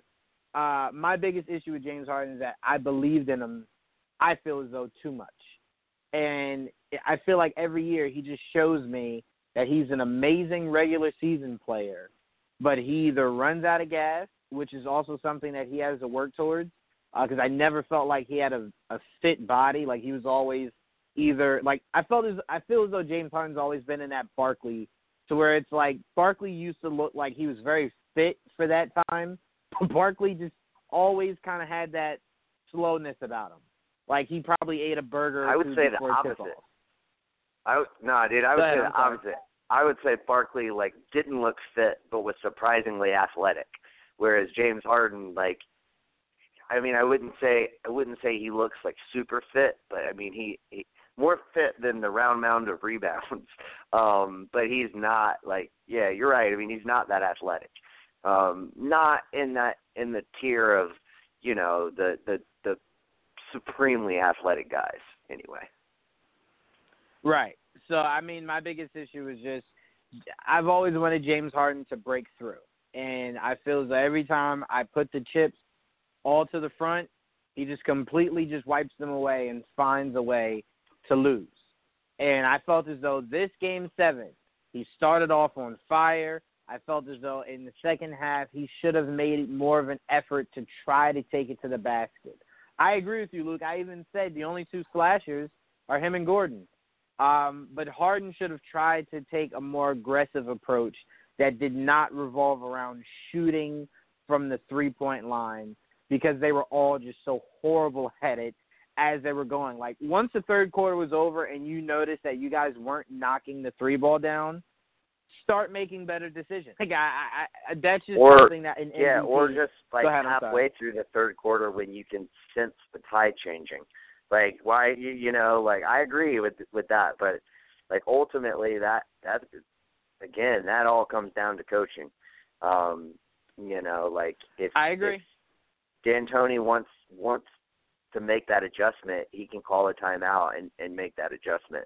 But, I mean, that's not, I mean, I think he was just kind of crossing his fingers saying, well, eventually they'll start following, but they just never did. I mean, but I agree, ultimately, I will put some of that onus on Harden because when you've shot, you know, I think he ended up like 2 of 13 from 3. When you haven't hit a 3 since like the first quarter or early in the second quarter and it's midway through the third and you've taken like 7 and you've missed 7 in a row, like, all right, dude, it's time to change it up. Like, do something different. Like, you know, like, and that's something that he did intermittently throughout Game 6 and 7. He didn't stay as married, at least, to that step-back 3 that he kept missing in Game 5. But, I mean, I do agree. I feel like he could have been more effective had he committed to, you know, driving and dishing. It would have made a lot more sense for him to do. Yeah, I mean, if you were telling me his biggest fault, as you were comparing to LeBron, was that he kept passing it and his guys just couldn't hit, and he just kept passing it, I'd have no problem with that. I don't even have a problem when LeBron does it, because if it's what you think is the best play and your guy's wide open, you should always pass it to him. But Harden, he was just not being aggressive, and it's just like, all right, if your coach is drawing up these threes, but you know they're not hitting, and you spent a quarter not hitting those threes, fourth quarter comes, I need aggressive drive to the basket, getting a whistle call no matter what, James Harden. That's the MVP kind of guy that I need. And I felt as though if LeBron had that same situation to where if Spoelstra just kept drawing up that the Heat had to take threes, I think LeBron at that point, if they were starting to lose, would have said, you know what, let me start going to the basket and see if I can get guys better looks or a higher percentage looks that way. I just think that's the distinction that I'm making of the difference between the MVP mindset of the two of those guys. Yeah, I suppose I can agree, at least in that sense. I wouldn't say – I mean, I guess I think we're splitting hairs as far as monikers, like how we classify what it is we're saying. But I think we actually think the same thing. And it's that LeBron is just way more clutch than Harden is. To me, I wouldn't classify that as shows his inability to be the most valuable player. I think it just shows, you know, once again that, you know, James Harden is not your closer. That's why you got Chris Paul. And I mean, it was going to take some outstanding odds for them to win, you know, either one of those 2 closeout games without Chris Paul, and they just proved that they didn't have it. They really needed those 3-pointers to drop, and they just never did for 2 straight games. Which, you know, again, it's unfortunate, but we'll see what happens in the off season, and I've got a feeling no matter what, Daryl Morey's going to improve this team one way or another. And you know, get them ready to go back and compete again, and you know, hopefully Chris Paul can stay healthy the next go round. But let's move on to our previews Luke, finals preview. Who you got? I guess I should just say how many games. If Iguodala's injury is as serious as it's been, I could see it going to 6. Yeah. Just because that injury this whole Golden State team, I mean, I've been telling my buddy and a lot of people that I don't think it was as dangerous as it's been in years in the past because his bench hasn't been as dangerous. And you already had to move Iguodala up to the starting rotation. So you already moved him from the bench. So you only have, like, Livingston and all that. And like, you run by, like, Quinn Cook and all those other, like, Looney and all those other young kids. So I just really thought that this team was kind of vulnerable in their bench position, and it kind of showed it. But if Iguodala's injury and Kevin Love only misses one game, I could see Cleveland making this an interesting 6, maybe a 7. I don't know. I mean, this is the same team that had Kyrie Irving last year, and they got beat in 5. But I still think last year's Golden State bench was a lot better, and they had a healthy Iguodala. Iguodala being out kind of puts a lot more pressure on their younger players like McCaw, Looney, Quinn Cook, and all those other guys to step up, and I just don't really – now Cleveland, they're in the same position. They don't really have – but LeBron James has been just doing it, and I think he can maybe squeeze out 2 games and lose it in 6. Yeah, I'm kind of of the same mindset. Not so much because I feel like the team deserves it, but I just feel like, you know, I feel like he's LeBron James, so you give him 2 games. Like, you know, you just figure that there will be 2 games where, you know, he'll play well if it goes 6 games. He'll play very well in at least 4 of those games, probably 5. He'll probably have 1 game where he only gets, like, you know, 25 points and doesn't shoot particularly well and has a few too many turnovers. But I think he'll play well throughout the series. And I feel like I agree if Iggy, you know, stays sidelined, he obviously means a lot to that team and how they play. So, you know, if he stays sidelined, yeah, I could see Cleveland getting 2. I definitely don't think they'll get 3. I don't see any scenario where it goes 7. I would say between 5 and 6, but I'll give LeBron the benefit of the doubt. I mean, I feel like he's deserved there. He's earned that, you know, from well, me, but anybody really. So yeah, I'm with you. I'll say 6 games. But here's the other thing I'll say. Unfortunately, I don't think any of these games are going to be that much fun to watch.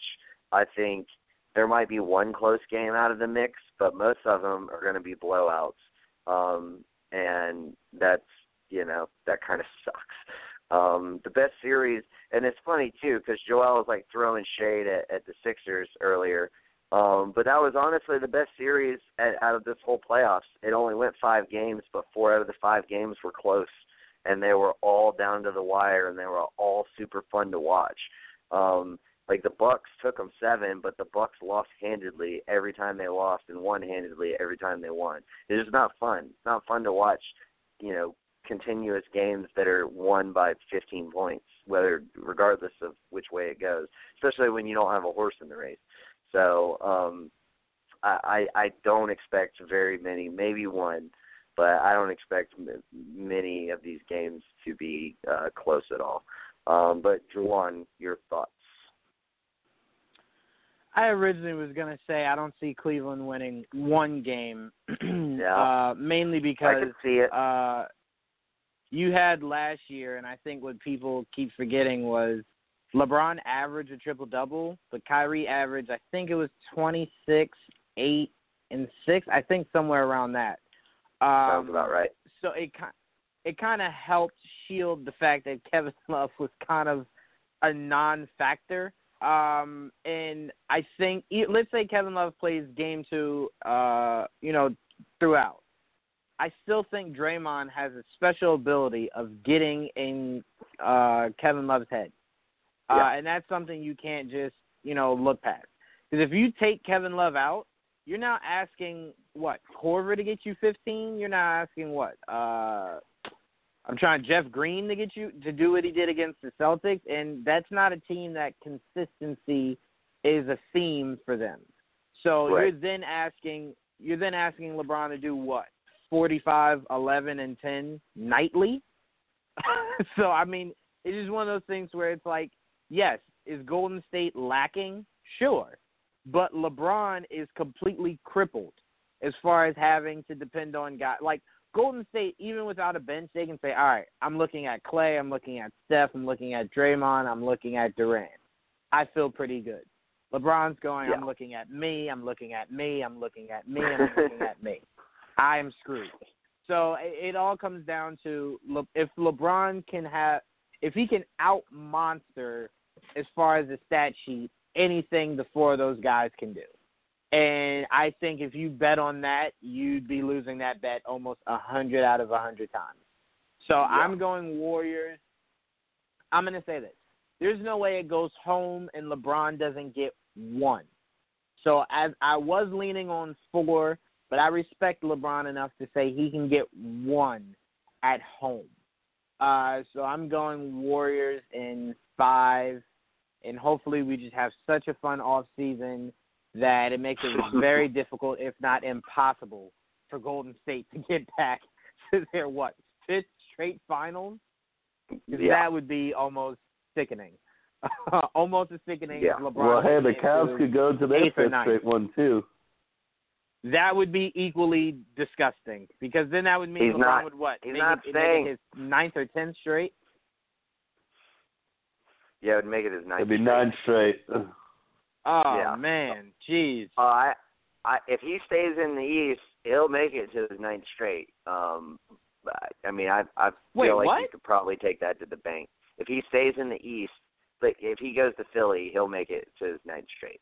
If they somehow, I can't give it that. You're gonna doubt LeBron though? against a healthy Kyrie. Yeah. Against a team that had no Kyrie. No, I feel you. I got you. But I mean, the Sixers supporting cast is fucking far superior to the supporting cast that he's got going on in Cleveland. That team is absolutely. Either a bunch of washed players or a bunch of.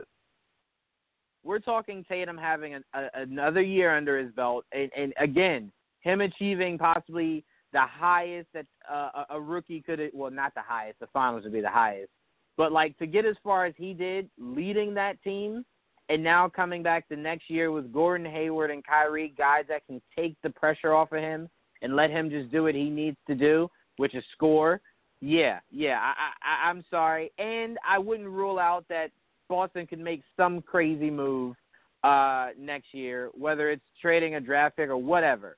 So all I'm saying is this is a team that I thought after last year, it was just like, all right, well, with Isaiah Thomas and these guys, I don't know if they're ever going to, like, get past Kyrie and LeBron. And they were just like, oh, I hear you. How about we go get Kyrie? And I'm just like, oh, goddamn. Like, all right. Like, this team is crazy. So every time I think of ruling the Celtics out, they just pull out a trump card. So I don't know. I don't know if LeBron going to Sixers would still be better.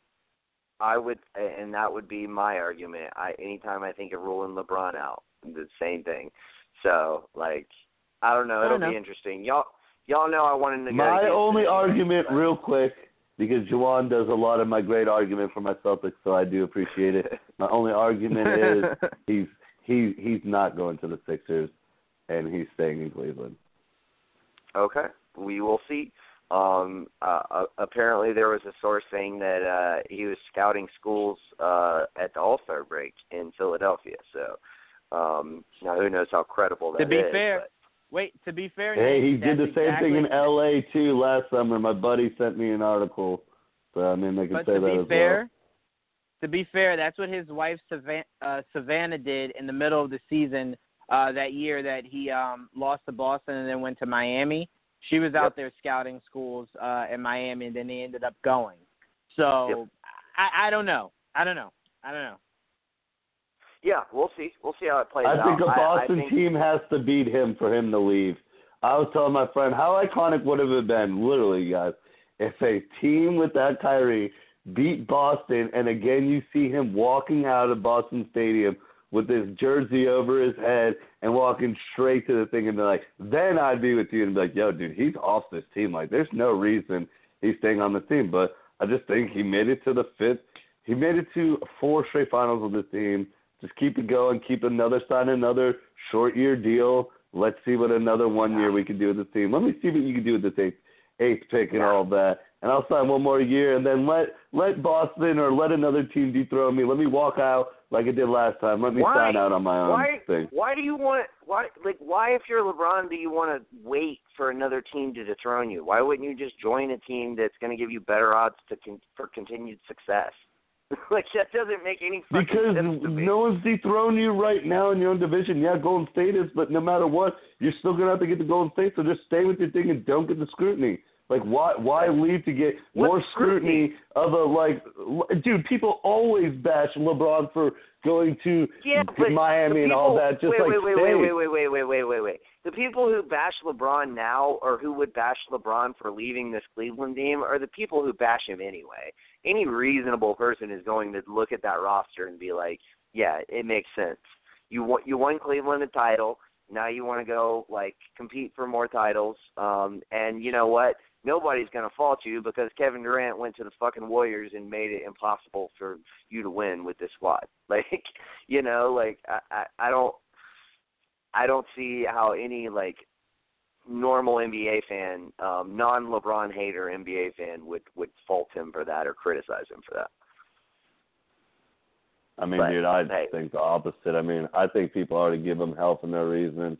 That's a lot of things people want to do. MJ didn't have to do this, so I'm just saying, if I'm LeBron, I just keep it going for 1 more year, easy breezy. You know, you might not want to do it. You saw that handshake with Dan Gilbert. He fucking obviously doesn't like him after they won the Eastern Conference Final. But I'm just trying to say, you didn't get dethroned, so why dethrone yourself in the East unless you, for some odd reason, were like, yeah, I want to chase rings, so therefore I go to the team that is closest to beating Golden State that took them to 7, and that is Houston. I'm not going to a Philly team. Yeah, don't get me wrong. That'd be great and all that, but that's going to a Philly team that I still have to help them mature, and I'm going to have to show them some things, and they've never seen the spotlight. They've never seen the finals and all that.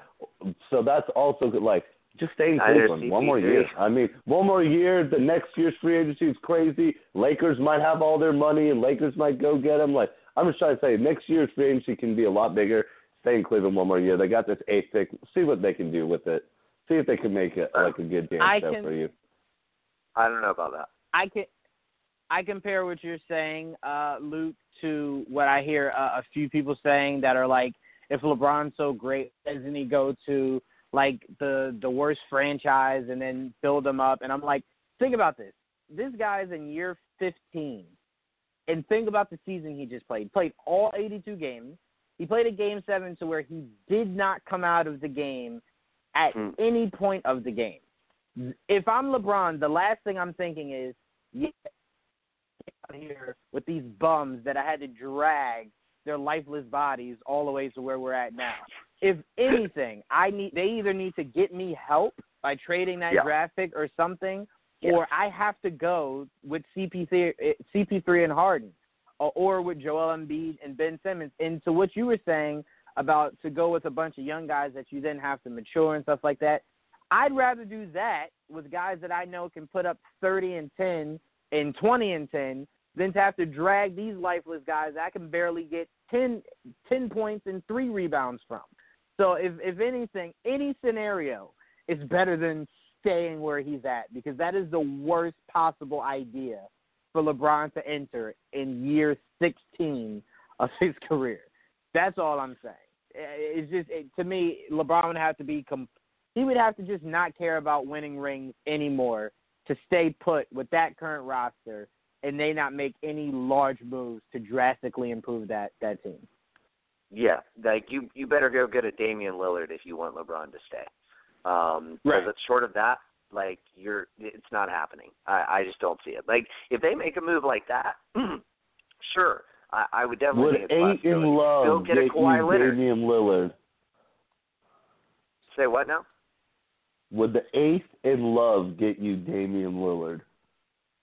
It depends. I mean, some other things would have to get thrown in there, but that's the main package. Hey, no, I mean, honestly, yeah, I mean, you wouldn't really have to throw anything else in there as far as matching salaries. Maybe just the 8th. Cleveland would then have you to go, add CJ a can play little with Kevin Love.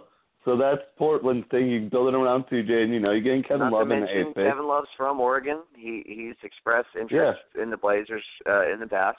Well, let's go ahead and get into this. Let's skip to our last topic. We'll come back to number 6 if we get a chance. But Damian Lillard reportedly wants to meet with the Blazers ownership once again. Now, if I recall right, he met with them, I want to say shortly before or after the All-Star break. After I want to say after the All-Star break. He did after. Yeah. And just about where the team's future was, and according to all sources, the meeting was very pleasant. Lillard was satisfied with what they were doing. It was simply a meeting to a chance to sit down with the owner and make sure that they were heading in the right direction. But now he apparently wants to do that again after getting swept by the Pelicans in the playoffs in the first round, no less. I mean, what do y'all think? Where do y'all think Damian Lillard's head at? I mean, me personally, I feel like if I'm Damian Lillard, I'm in my prime, and I don't see a pathway to get to the finals with this squad. I'm certainly, I would certainly be interested in playing with a guy like LeBron James. So, it would be interesting to see what kind of package it would necessarily take. I definitely think 8, if Damian Lillard said I want to be traded, I definitely think 8 and Kevin Love could get it done. I feel like that's honestly maybe like a little too much. I just send them the 8th. Well, you mean you got to send matching salaries? No, you'd have to give him someone else.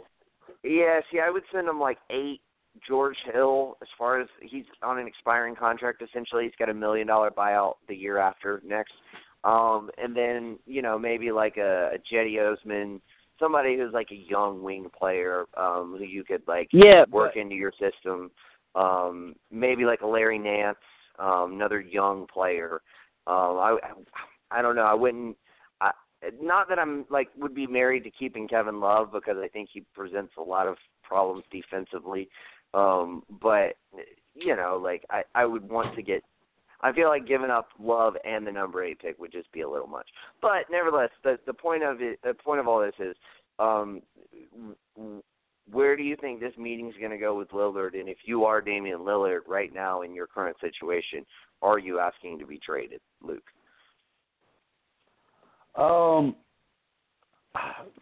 See, I want to say I am, but I want to see all my options. I don't want to make it known quickly, hey, I want to be traded, so there's no leverage. I want to get Portland, and I want to see how some teams shake out, because honestly, what I was thinking about it, right there, besides, Cleveland would be perfect for them if they kept LeBron and all that, but, what other team can make that trade and be really good with Damian? Damian Lillard's a great player, don't get me wrong, Team Damian, but I'm trying to think of teams that could pull the Lakers could, but that's not going to take him over the top. I'm trying to think, if you're Damian, you're wanting to get traded to contend right now. Like you said, you're in your prime, so you want to contend. Right. So now I'm thinking of contending teams that can pull up a trade.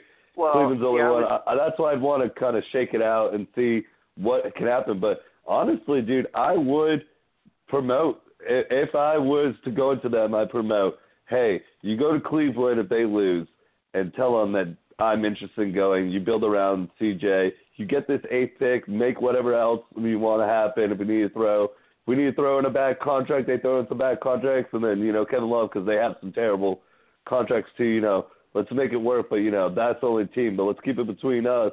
And that way LeBron can know, well, hey, there's an actually star want to come out here and play with me. But I think they need to blow it up. They got to choose which guard. They don't want to be a Toronto where you're building around 2 guards and nothing else. So I think choosing one right now would be the best choice. What do y'all think about, and obviously there would have to be other moving parts involved, but essentially sending Lillard to the Timberwolves for Wiggins Oh, man, I would not want to do that if I'm Portland. Wiggins is terrible, dude. I'm sorry. Wiggins is so bad. Like, the only thing I see saving Wiggins is Toronto and them doing a handshake dance for Wiggins and DeRozan. Be like, hey, you can get your Canadian boy back in. Let him be Mr. Canada for you. You guys can love him. And we'll just take DeRozan's contract and it'll be like, hey, no one even noticed that we did this. But I don't think Wiggins really holds high trade value anymore. Like, like I said, there would have to be other. There would have to be other pieces involved. Like, I feel like you would have to take essentially what I kind of had in mind was like Wiggins and Teague, and you would take on Evan Turner's contract and have to throw in the OKC pick. But like that's still not a terrible, like Evan Turner's contract is fucking terrible. But it's not really that much worse than Teague's. I mean, Teague is a better. Hold on, it is that much worse than Teague's because Teague is at least like a very viable starting caliber player, whereas Evan Turner is not even a sixth man. He's like a seventh man.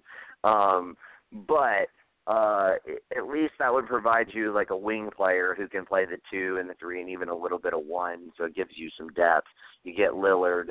And you have to give up the number 20 overall pick, but I don't know. I kind of think that would be something to think about. I just think, because CJ's not a true 1, and if you get Wiggins or your package deal, you're basically getting a 2, so you're getting CJ's spot. I think he's a Wiggins 2 or doesn't 3. really play the 3.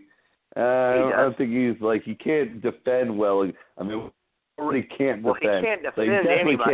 Can't defend. Yeah, but he definitely can't defend any of the 3. So I just think that's also, if I'm Portland, that's kind of like that's if it gets out that hey, Damian Lillard wants to get out, so we have no leverage. That's what I'm trying to say. Like, if I'm Damian, I want to help out Portland. I don't want to screw them over. I love this city. It's made me who I am and all that. But let's work together. Like, you guys either trade CJ. This is what I'm thinking about things. You either trade CJ and build around me and get me something good, and this could be it.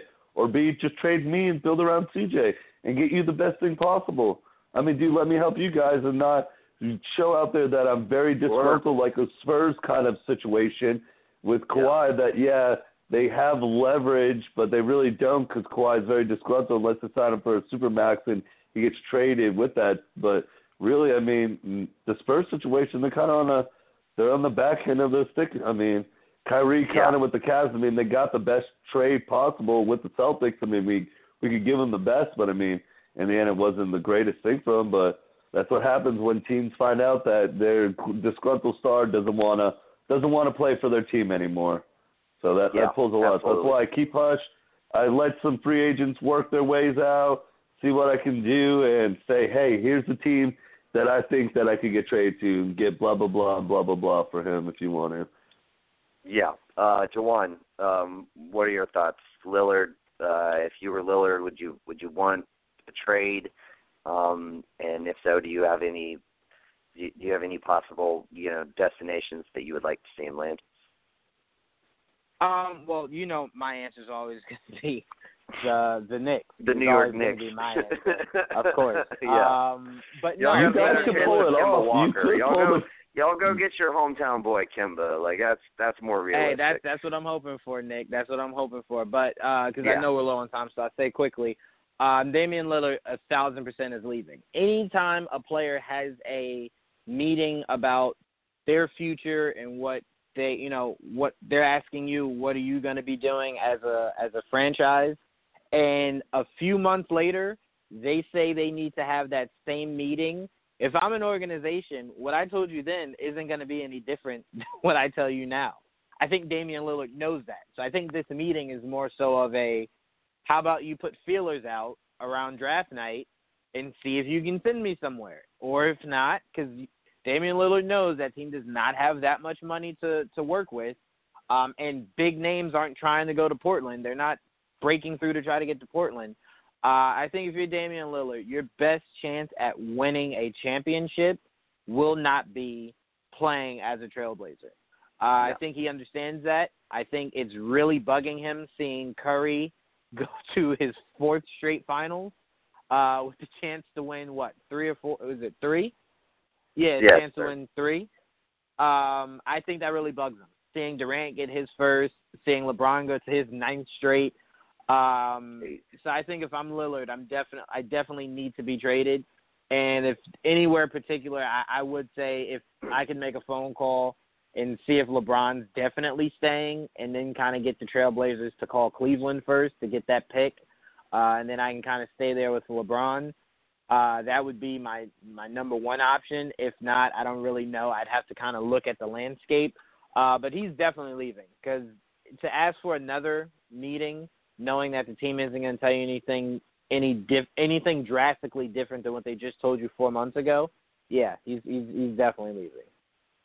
Yeah, I kind of feel the same way. Real quick before we go, I threw this out the other day, and I don't remember if I sent it to y'all on the thread or not.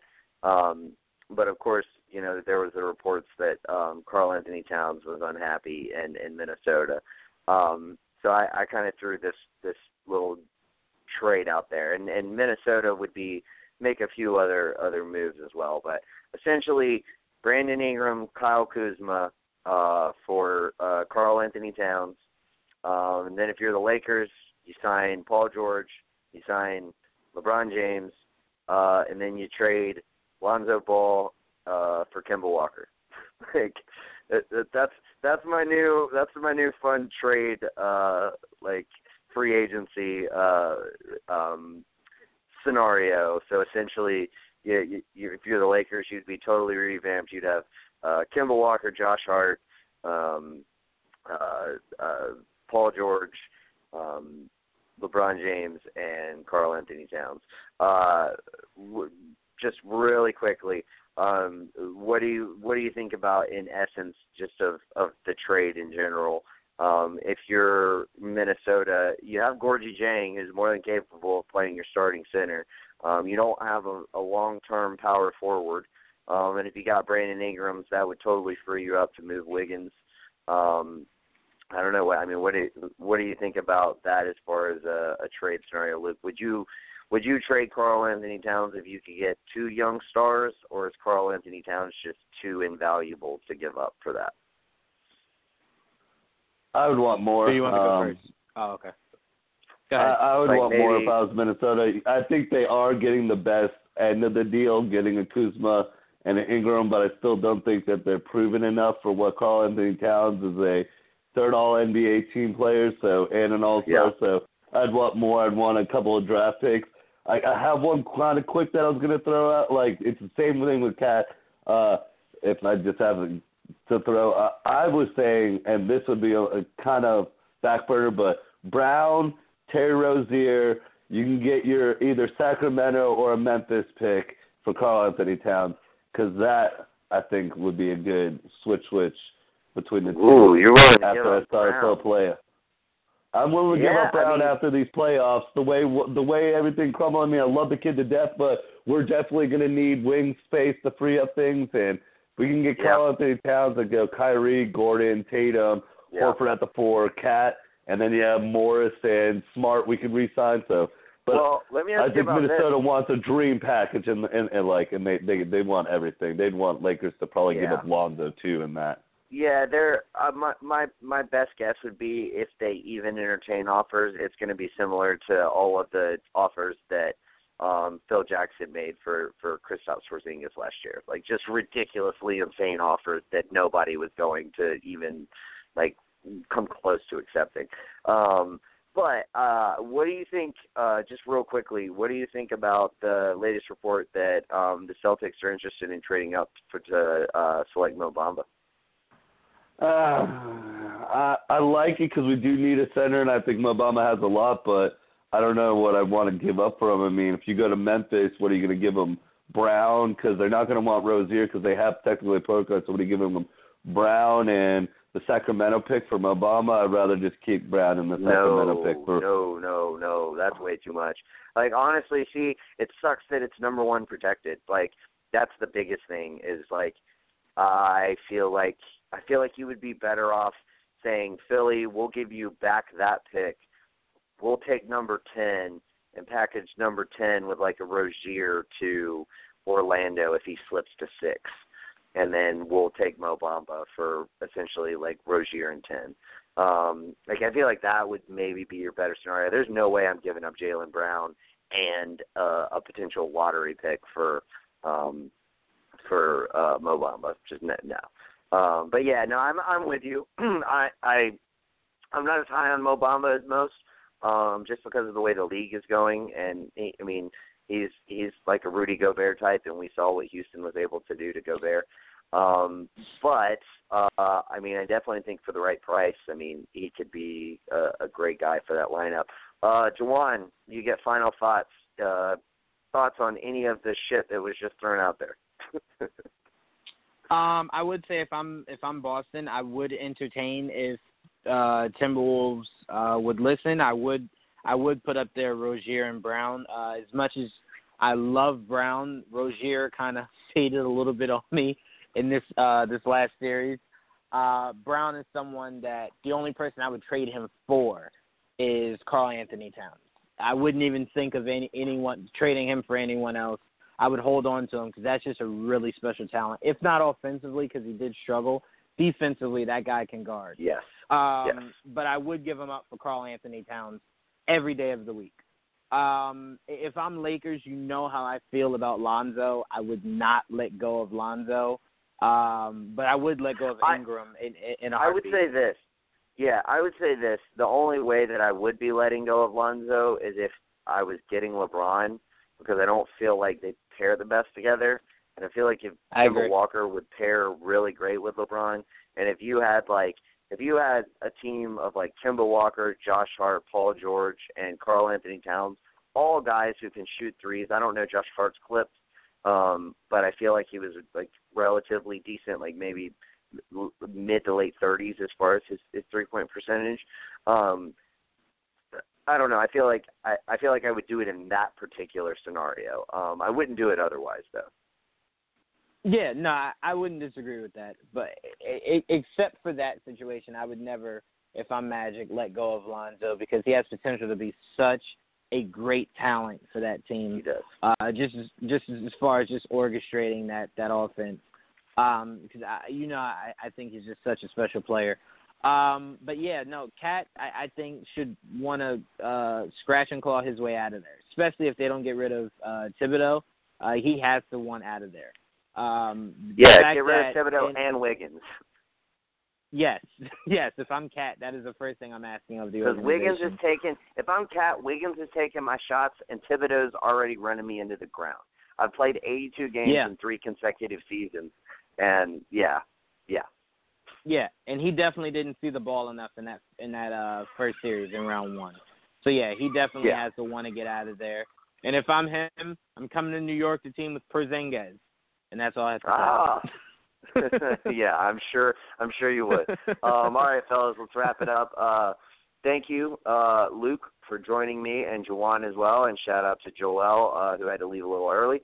What we got coming down the pipes, Juwan? Stay tuned. Stephen D. Knight, the director, pretty much the showrunner of Daredevil Season 1 on Netflix, and the director of the most recent, can't remember that movie, Pacific Rim. Stay tuned. We will be having an interview with him within the next 3 weeks. So stay tuned for that. Excellent. That sounds awesome. And we will be back next Monday. We'll be recapping everything that's happened since then, any ongoing news stories, and, of course, the finals games that have been played. But until then, thank you for joining Full Court Press, and we'll see you later. Peace. Peace.